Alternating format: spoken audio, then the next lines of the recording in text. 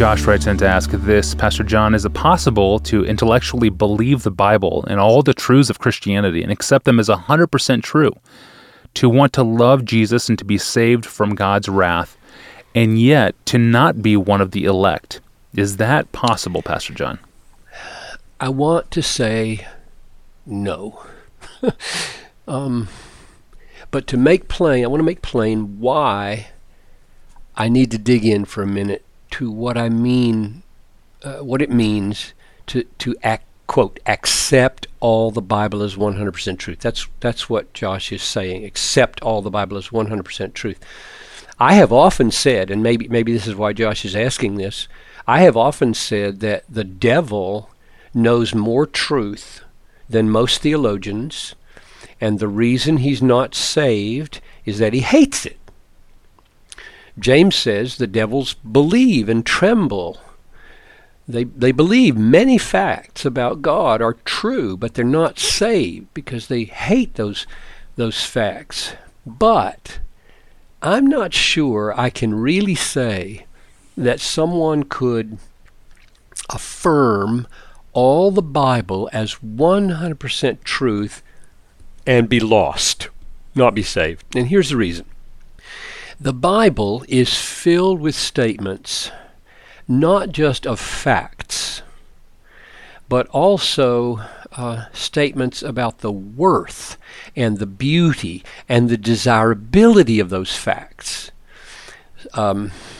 So it doesn't just say God is powerful, but that God is glorious and great in glory and beautiful, that he's infinitely, transcendently valuable, that Jesus not only exists, but that he has all these attributes that make him more precious than the greatest pearl and more valuable than the greatest treasure.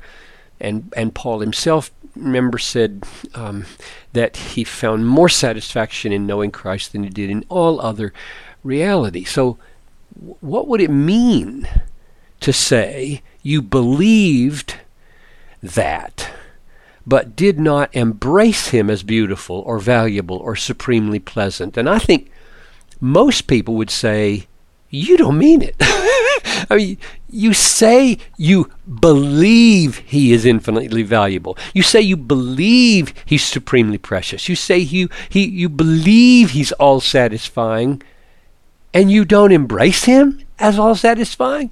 You don't mean that. And so I can't bring myself to say that a person would really affirm all those value statements of the Bible and still be lost, because if they really affirm those value statements, they would embrace those values. In fact, I think the way the human mind works is that when the heart prefers one thing over another thing, the mind inevitably joins the heart in finding ways to justify the heart's preference.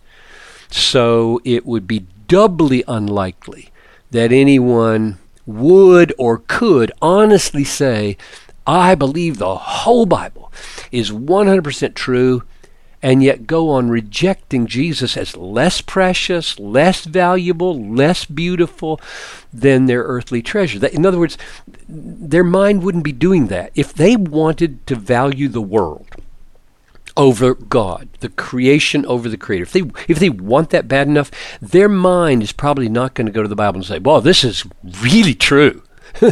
All these value statements are really true. No, the mind is going to wind up saying, no, this is probably mythological, or probably got errors in it, or the text was corrupted, or there are contradictions everywhere. That's what the mind is going to do in order to protect the heart's treasure in man rather than in God. So that's my main reason for saying no. You can't believe the Bible is 100% true and still be lost if what I'm saying is on track. If you really believe that Jesus is the supreme value and beauty and truth in the universe, you're going to embrace him, because that's what it means to believe him as supremely beautiful and satisfying.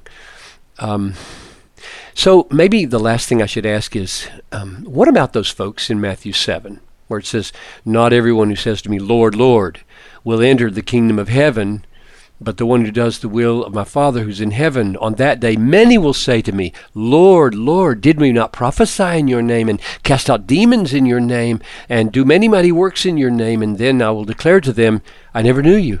Depart from me, you workers of lawlessness. So these folks say, I believe Jesus is Lord. They're calling him Lord. But they're not saved. Why aren't they saved? And the answer Jesus gives is because they're hypocrites.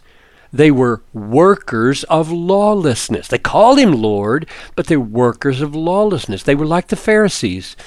I mean, it's amazing to me that in Luke 16:14, Jesus says the Pharisees were lovers of money. I mean, they claimed to believe the whole Old Testament, that God is more valuable than anything. We should love him with all our heart and soul and mind and strength. And Jesus just slips in, they were hypocrites because they were really lovers of money. So my conclusion is sincere belief in what the Bible says about God and Christ and the way of salvation, sincere belief, that is true, will lead to salvation. Because what the Bible says is, whoever calls upon the name of the Lord will be saved. And you believe that, and you do it, and you will find it to be true. It will be true of you. If you call upon the name of the Lord, you will be saved. Yes, excellent. Thank you, Pastor John, for that encouraging word. Serious questions like this one from Josh arrive in our podcast mailbox every day, and it's truly a joy to address those questions as we produce and distribute the Ask Pastor John podcast free of charge for you. If you found this to be a helpful resource for your Christian growth, we encourage you to consider telling others about the podcast. And of course, we're grateful for any financial gift to Desiring God that will help us continue to make this free outreach ministry to others possible, as we seek to bring God's word to bear on the most common and crucial concerns of our lives, like assurance and eternal security.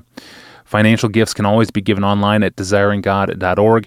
Look for the button that says Donate on the top of the homepage. It's the gifts of listeners like you that financially support the ministry, so thank you for making this podcast possible. We'll return tomorrow. Until then, I'm your host, Tony Reinke. Thank you for listening, and thank you for partnering with Desiring God.